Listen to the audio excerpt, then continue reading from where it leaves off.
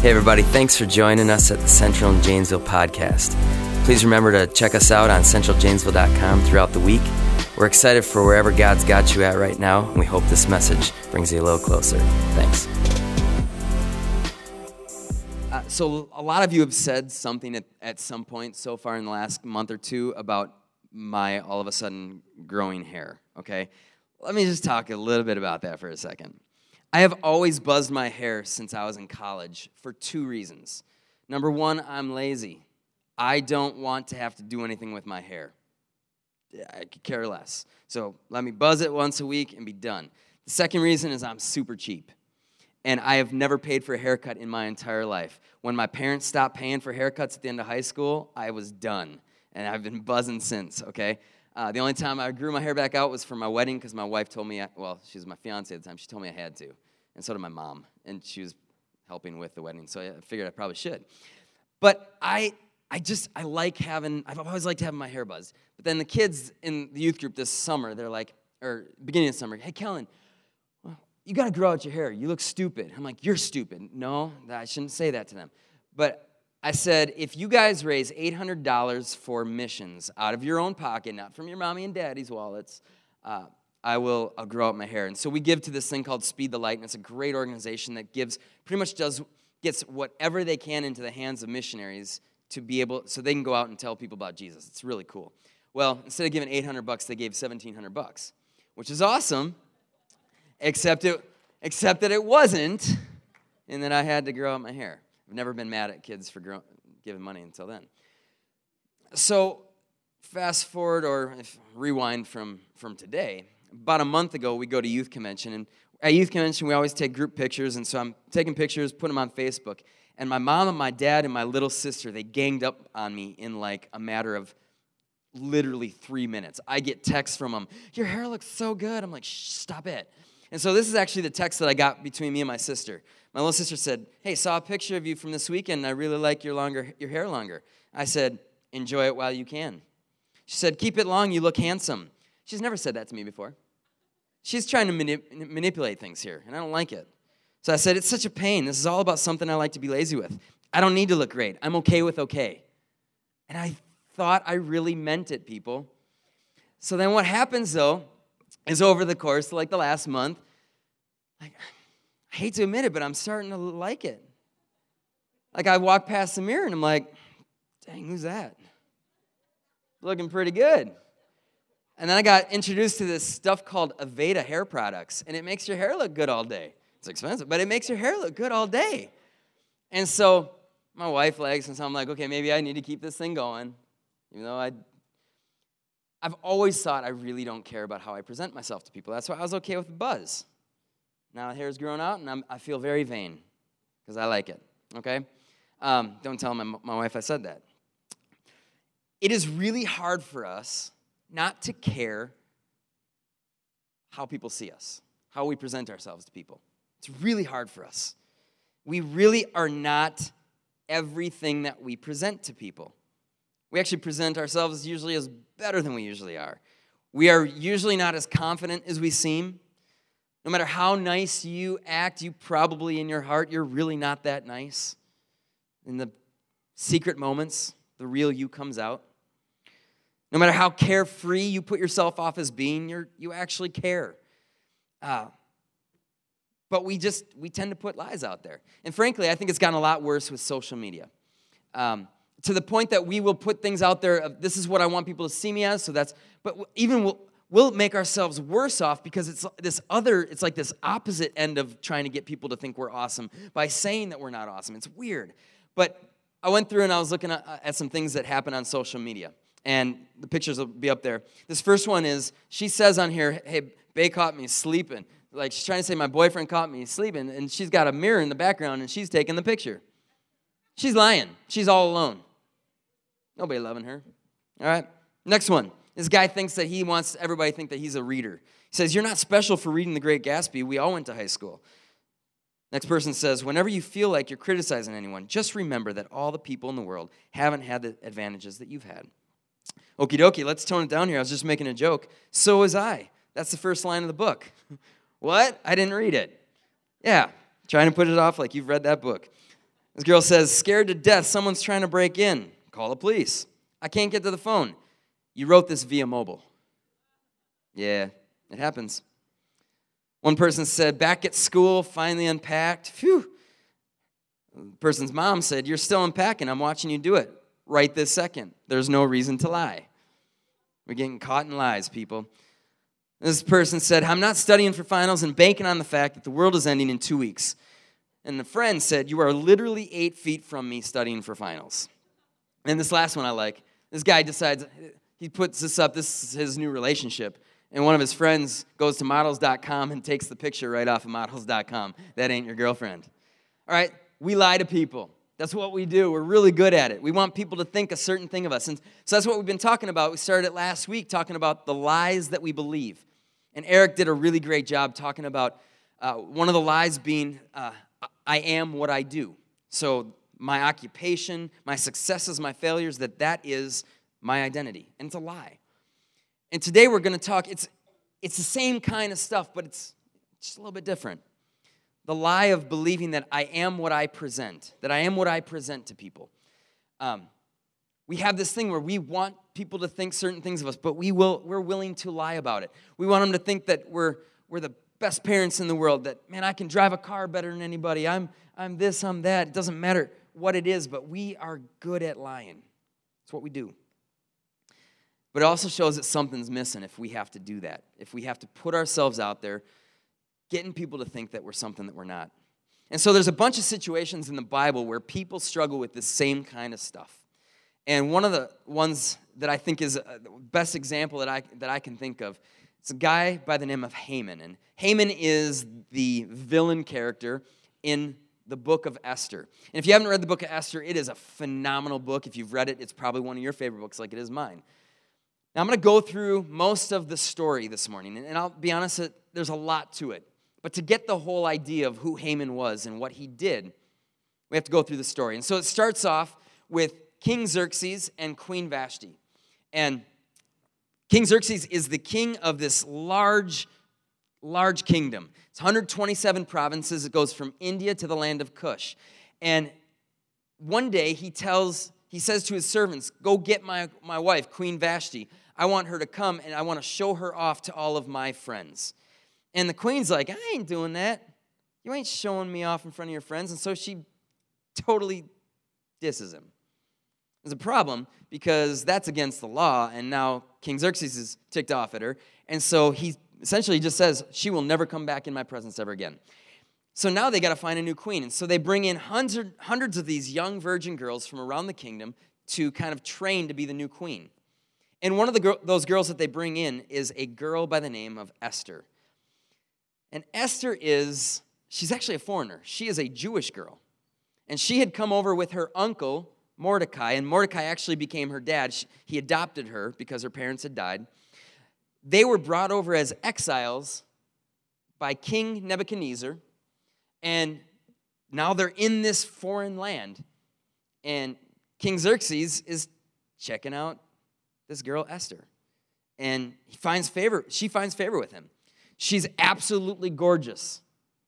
The book of Esther says, like, she's gorgeous. And she holds herself with grace. And so she ends up becoming the new queen. But she was careful not to tell anybody that she was a foreigner. Because Mordecai was pretty much like, hey, if you tell him this, it's not going to go good for us. So he forbid her from telling anybody that. So now she's the queen, and Mordecai, he loves his adopted daughter, and he tries to be around her as much as possible. And so he'll often kind of just stay around the king's gates, so that every now and then Queen Vashti will be able to come out, or a servant will come out, and he'll talk to the queen that way and maybe give her advice. Well, this one day, he hears some crazy stuff when he's at the king's gate. And this is in Esther chapter 2. During the time that Mordecai was sitting at the king's gate, Bigthana and Teresh, two of the king's officers who guarded the doorway, became angry and found out and conspired to assassinate King Xerxes. But Mordecai found out about the plot and told Queen Esther, who in turn reported it to the king, giving credit to Mordecai. And when the report was investigated and found to be true, the two officials were impaled on poles. All this was recorded in the book of the annals of the presence of the king, in the presence of the king. Now, you might think when you hear that, man, this is probably going to be really good for Mordecai. Mordecai is going to be like the hero, and the king is going to make him his right-hand man. It doesn't happen. For whatever reason, the king he kind of forgets about it, and he's like, good job, Mordecai, awesome. Keep going doing your thing. Then we get a little further into the book, and kind of out of nowhere, this guy Haman comes along. We haven't heard about him at all yet, and all of a sudden, he is the right-hand man to the king. We don't know why that is the case. Now, based on what happens later on in the book, I think it's because Haman has given money to the king. He's a rich dude, and he is willing to give money to kind of bribe the king, and I think that's why he becomes the king's right-hand man. But the king decides, I want this guy by my side. I'm gonna honor him. And so in Esther chapter 3, it says, King Xerxes honored Haman, elevating him and giving him a seat of honor higher than that of all the other nobles. All the royal officials at the king's gate knelt down and paid honor to Haman, for the king commanded this concerning him. Then I want you to listen to this statement. This is the second part of verse 2 here. It says, but Mordecai would not kneel down or pay him honor. Mordecai wouldn't do it. Now, I want you to understand that this is a dangerous thing. Not only does Haman want these subjects to bow down to him and honor him, the king has commanded it. And so this is law. But he's not willing to do it. And so now Haman is getting ticked. His blood is boiling at this point. So he's going to figure out whatever he can do to hurt Mordecai. That's what he wants to do. And so he starts asking around about this Mordecai guy. And he finds out that Mordecai is a foreigner. He finds out that he's a Jewish person. And so he gets a plan in his head, and he goes to the king. And this is what he says in Esther chapter 3. There is a certain people, king, dispersed among the peoples in all the provinces of your kingdom who keep themselves separate. Their customs are different from those of all the other people, and they do not obey the king's laws. It is not in the king's best interest to tolerate them. If it pleases the king, let a decree be issued to destroy them, and I will give 10,000 talents of silver to the king's administrators for the royal treasury. You see what he did there? He's bribing the king to literally wipe out an entire ethnic group from this country. All because one guy wouldn't bow down to him. That's messed up stuff. But before you start thinking like, okay, Haman is the worst guy in the Bible. He's awful. I want you to think about this for a minute. Is there a little bit of Haman inside of all of us? Is there a little bit of us that, man, we want people to recognize us, and we will get angry when it doesn't happen? Man, my boss at work, why is he not recognizing all the work that I do? I put in way more time than everybody else. The things that I do, I'm more productive than everybody else, and I'm probably getting the same paycheck. Some of them are probably getting more than I get. When is my boss going to recognize me? You're at the store. Man, I just opened that door for that little old lady, and she didn't even turn around and tell me how awesome I was. I should have slammed it in her face. I hope I've never gone to that degree before, but I've been upset when they haven't thanked me. Or maybe you're like me sometimes, husbands, where why hasn't my wife thanked me for doing the dishes and vacuuming the floor? Like, it was a lot of work. Like, I know she did all the laundry all day yesterday. She made all the kids' lunches. She cleaned the basement. I get it. There was like a lot of stuff on those dishes. Like, I just want a little bit of recognition. It is inside every single one of us. We are all Hamans. We want people to recognize us for the things that we do. But the story here, it does not end well for Haman. Things don't go well. What happens is this young girl, she's really a young girl, Esther, she realizes as Mordecai is talking to her, she realizes that she has been put into this place of high position, this place of influence for such a time as this. If you've read the book before, that might be one of your favorite verses in the Bible. It's one of mine, where Mordecai's like, you are here for such a time as this. Do something. And so Esther goes to the king, and she says to the king, I want to have a banquet with you and Haman and just me. Just a banquet with you guys. And so they have this banquet one night, and she doesn't tell the king what's going on. Her plan is to bring him back the next night. And so after this first banquet, Haman's all pumped up. He is that one guy that you know that he is going to do whatever he can to name drop people when he gets a chance to. Or he's going to go on Facebook and tell everybody about how awesome he was that day and all the things that he did. But just be like, yeah, it's just normal for me. And so that's what he does when he goes home. It says in Esther chapter 5, calling together his friends and Zeresh his wife, Haman boasted to them about his vast wealth, his many sons, and all the ways the king had honored him and how he had elevated him above the other nobles and officials. And that's not all, Haman said. I'm the only person that this beautiful, gorgeous Queen Esther has invited to accompany the king to the banquet she gave. And she has invited me along with the king tomorrow. But all this gives me no satisfaction as long as I see that Jew Mordecai sitting at the king's gate. His wife Zeresh and all his friends said to him, have a pole set up, reaching a height of 50 cubits, and ask the king in the morning to have Mordecai impaled on it. Then go with the king and enjoy yourself. Go to the banquet and enjoy yourself.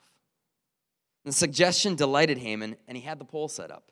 Now, that's messed up, if I've ever heard messed up. But something happens that night. Something happens that night that messes everything up for Haman. The king is trying to fall asleep, and he can't fall asleep. He is tossing and turning, and he does what any normal person will do when they try to fall asleep. They pick up a book to try to read, because that's going to get you to sleep every time. And so he calls in his servant, and he has the servant start reading from the annals of his kingdom, the history books of his time as king. He has that start. And now, if you're going to read me a history book, I'm probably going to fall asleep. But that night, he starts to hear once again what Mordecai did for him in dissolving that assassination attempt. And so he's like, man, I got to do something for this guy. So the next morning, when his right-hand man Haman comes into his bedroom, this is what he says. What should be done for the man that the king delights to honor? And now Haman gets all excited. Haman thinks to himself, who is there that the king would rather honor than me? So he answered the king, for the man that the king delights to honor, have them bring a royal robe that the king has worn, and a horse that he has ridden, one with a royal crest placed on its head. Then let the robe and horse be entrusted to one of the king's most noble princes. Let them robe the man that the king delights to honor and lead him on the horse through the city streets, proclaiming before him, this is what is done for the man that the king delights to honor. Now imagine the horror and the utter humiliation when the king says, that sounds like a really good idea, Haman. I want you to go do that for Mordecai. Like that moment, this is a guy that Mordecai wouldn't do this for Haman. And now he's got to walk around the city with this guy up on a horse. Hey, everybody, bow down to this guy. He wouldn't bow down to me, jerk. This is like maybe one of the most humiliating moments in the entire Bible, I think.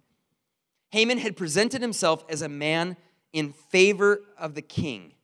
But all he had done, all along, he had only been out to gain praise for himself. And in the end, all that he had lived for was given over to someone else who was truly worthy of the honor that he had sought. See, the story of Haman, it is a tragedy of epic proportions.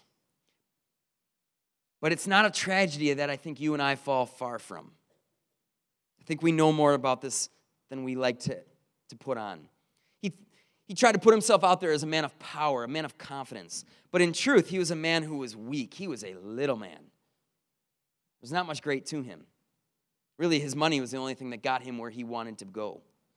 So I want us this morning, before we're done here, I want us to ask 3 questions to ourselves that I think, in response to the life that we see in Haman, I think it can help us see those moments where maybe we're too focused on presenting ourselves to people in a certain way in all the wrong ways. The first question I want us to ask ourselves is this. Are you looking for importance someplace that you shouldn't be? Are you looking for importance in the places that you shouldn't be looking for it? For some reason, Haman felt that he needed more importance. He was the right-hand man to the king. And he still felt like he needed this little lowly nothing, Mordecai, to bow down before him. Why in the world does he need that? He doesn't need that. He's important as it is. But the truth is we all want to feel important. Every single one of us wants to feel important. We want to feel important so much so that we are willing to put out little white lies on social media like, this is how awesome my life is. Tell me how awesome I am, people. Like it. Or we throw out there something about our life that we kind of downplay some area of our life so that people will be like, no, dude, you are awesome. You're great. But I should not have to hear from somebody else how important I am to know that I'm important. When it comes down to it, the fact that we are on this earth, created by God, is we have enough importance inherent in that thing alone that we shouldn't have to hear it from other people. But we want to. My importance comes from remembering that I am the person that God wants me to be. My importance comes from remembering who I am in light of what God says about me. So I want you to think about this. What is it that makes you feel important? Is it the kind of parent that people see you as? I was just talking with somebody after the first service, and he's like, with kids in sports, I feel this, like I want my kid to be good, or my kid wants to be good, because we feel like this weird thing of that's what makes us important. And that's not it. Is it your paycheck that makes you feel important? Is it going on social media and telling everybody, this is what my life looks like? Isn't it awesome? And all of this comes back to our identity. Misplaced identity leads us to insecurity, and it goes vice versa. Insecurity leads to misplaced identity. If I'm not seeing myself the way that Jesus sees me, I'm going to be insecure. I've got a friend who's a missionary in India named Joe Gordon, who was actually preaching at our youth camps this last summer, and he said two things about identity that I wrote down because I just thought they were phenomenal. He says, as long as your identity is in something outside of Jesus, you will be consumed by what people think about you. As long as I get my importance from something outside of Jesus, whatever it is, I'm going to care what people think, and I'm going to care too much. Any identity that takes precedence over Jesus is an idol in your life. Those things that we are insecure about, those things that I feel like people have to recognize me for, it's become an idol in our lives. Having people bow down to him, that was an idol in Haman's life. It had become his god. When your desire for presenting yourself as important consumes you, insecurity is going to run your life.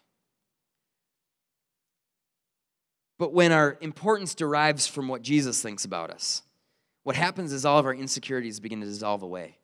If you're struggling with certain insecurities, if you're struggling with, I need people to see me as important, you've got to start to see yourself as Jesus sees you. Okay, so that's the first question. Where am I seeing importance where maybe I don't need to find importance? The second thing is this. Are you looking to steal glory for yourself? That was one thing that Haman was doing. Haman was stealing glory for himself. Haman tried to put himself out there with the king as though, I am all for you. I am for your protection. But the truth is when he told the king, hey, you need to go and kill off all the Jews, that was going to create upheaval in his kingdom. That was not bringing him safety. It was Mordecai who was the guy that was out for the king's protection. But what happened is Haman was trying to get the honor that Mordecai had actually earned. Do you ever present yourself in a way so that you're trying to get undue or unneeded glory? Truth is, any glory that we're trying to get for ourselves, it's unneeded. It's unnecessary. Is there some way that you're gifted in this world? Maybe like you're really good at art, or you're athletic, or you're super, super, super compassionate or generous. And you try to use those things that you've got going for you to get other people to recognize it. And it's hard for us because I think every single one of us would say, yeah, I want people to recognize me for things. I want people to point out, like, commend me for stuff. And the truth is, with our kids, man, we should be telling them good things. But some of them, what happens is we say the wrong stuff sometimes. We commend the wrong things. Man, daughter, you're so beautiful. You're awesome. Kid, you did it. Played such a good basketball game today. When what they actually need to hear is, man, even if you had missed every shot today, God has so much value in you, and I value you for the person that you are. We are trying to get glory that we don't necessarily need for ourselves. Philippians 2, 9 through 11 says, God exalted him to the highest place and gave him the name that is above every name, that at the name of Jesus every knee should bow in heaven and earth and under the earth, and every tongue acknowledge that Jesus Christ is Lord, to the glory of God the Father. All right, at the name of who is everybody going to bow down to? At the name of Haman? At the name of Kellen? At the name of LeBron James? At the name of your favorite politician? No. The only one that's going to, in the end, get people to bow down to them is Jesus. Problem is we're trying to steal some of that glory already for ourselves too much of the time. Why don't we just skip to the end and start giving God glory the way that we should? We need to become people that are glory-giving rather than glory-seeking. I think a healthy way of looking at this, I say things that my basketball coach used to say a lot because he's a really wise guy. And one of the things that he would say is if you're having an interview with a newspaper or news station or something, try to do whatever you can to say good things about your teammates. And so there was one time where this news station was interviewing me about something during my junior year of basketball. And I'm not going to lie, I said every single one of my teammates' names in that interview and said something good that they brought to the team. 2 through 15. So it was like 14 guys I listed off. I'm going to tell you, on the news that night, they didn't have any part of that interview in the newscast. They didn't really care about that. But there's got to be something inside of us. I love that my coach told me to do that because when we're trying to pass off glory onto other people or pass off glory onto God himself, I can't be stealing glory for myself. Philippians 2:3 says, "Do nothing out of selfish ambition or vain conceit. Rather, in humility, value others above yourself." It's crazy how much God values humility. So much so that I think that's one of the main character qualities that we see in Jesus, that he is the most humble character in the Bible that you're going to find. And if that's what he is going to be, why should I be different? So we're through 2 of these questions that we've talked about. Okay, so what are the ways that I'm trying to find importance where I shouldn't find importance? What are the ways that I'm trying to grab glory where I shouldn't be grabbing glory? The last thing is this. Are you believing a lie about yourself? See, I think Haman was believing a lie about himself. I think Haman was believing the lie that he could convince everybody around him that he was a man of integrity and a man that deserved honor. I don't think that Haman actually thought that he probably was a man of integrity or honor. I think we actually know ourselves pretty well. We know our character fairly well. I think where we can start to fool ourselves is how we put ourselves off to other people. He really believed that he could trick everybody into believing that that's what he was. I want you to listen to this. People will eventually see through the charade that you put on in an attempt to be what you're not. People will eventually see through the charade, just like they did with Haman. I think one of the greatest gifts that God has to give to us when it comes to wisdom is having the gift of self-awareness. If Haman could have just had some self-awareness that, hey, I'm not that great, God still loves me. If he could have had the self-awareness that he was running 1,000 miles an hour into a complete death trap, but he couldn't see it. He had no self-awareness. And we are people sometimes that we live without self-awareness. We present ourselves in ways that we just shouldn't because it's just not accurate. I always bring things back to sports, but I've been around those guys they're like, man, you should see me in football when I was in high school. Broke 10 tackles in one play, and then you watch the film, and it's like he got tackled for a 10-yard loss, right? There's one girl that came into our school when I was coaching. She moved in as a freshman, and I remember she was kind of talking big about her basketball game, that she had played for some good programs. She was good. The gym teacher came to me and was like, Kellen, you think you might have a basketball player? And so I was getting a little bit excited, but I was cautious. And I watched her play for 4 seconds. And I'm like, yeah, that girl ain't getting us to state. It is not happening. She's not going to help us at the varsity level. She might help us at the end of the freshman bench this year, but that's about it. We put out there something that we are not. Please don't fool yourself into thinking that you're fooling other people. Please don't fool yourself into thinking that you are fooling God. There is no need to try to present ourselves as though we have it all together, because we don't. And I said this a couple weeks ago while I was leading us through communion.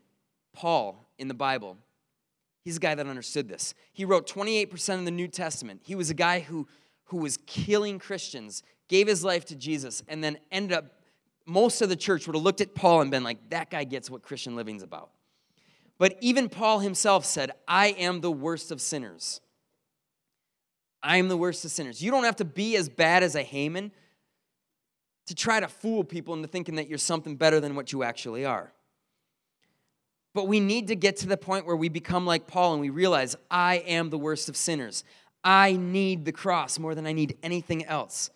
And when we get to that place, that's the place where we can actually not be concerned about what other people think of us. Who cares what people think? What matters is what God thinks.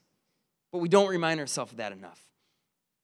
But we need to be able to, if you can stand before God completely open, completely free with Him, it's at that place where we're not going to care about the world's acceptance anymore.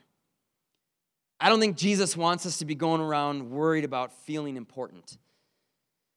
And that's why I think what's cool about Jesus is, I think the greatest title that Jesus gives to us that we can be is the title of servant. Jesus was a servant. Jesus was one who, they didn't care about him in that world. He was not important to them. That's why they killed him. He was a servant, and he's saying the greatest title that you guys can have to follow me is to be a servant to all, to be humble. What are you presenting to the world today?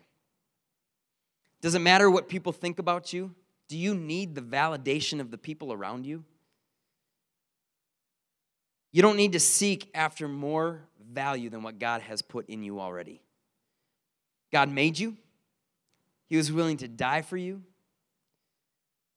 The cool thing is He will present you to the Father in a holy fashion.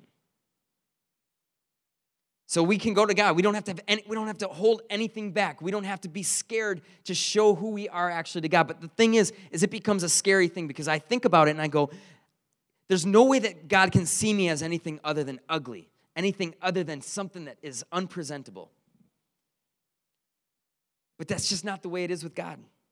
God is not going to be surprised by anything that you show Him. He already knows everything that's there. And at the end of the day, there is nothing more freeing than knowing that you can be real with God and you don't have to worry about what people around you are thinking. So this morning, let's stop valuing what other people think of us more than what God thinks of us. Rest in the comfort of knowing that God is absolutely 100% infatuated with you. Worship team, I want you guys to come back up. And as they're coming up, I want to just bring this back to the story of Haman real quick. In the end of this story, Haman was lifted up 50 cubits high in the air. And he was killed because he had sought out glory that wasn't his. He presented himself in an unworthy manner. He tried to get people to think that he was something that he wasn't. You and I, we are all guilty of the same kind of stuff that Haman has done. We're all guilty of putting ourselves out there in a way it's just not real. But Jesus went to his death in our place. Like Haman, he was lifted up high in the air. He was put up on a cross. And he died for us so that he could present us to his Father in glory. That the glory that Jesus lived with, that as he died for us and he took his sins on us, he gives us over his righteousness and his glory so that when we are presented to the Father, we have his righteousness. We have his glory. The bottom line is we are absolutely 100% accepted by God because of what Jesus did for us. We have the favor of God. What other kind of favor do we actually need than that? Thanks again for joining us on the Central and Janesville podcast. Remember to check us out at centraljanesville.com. Have a great week.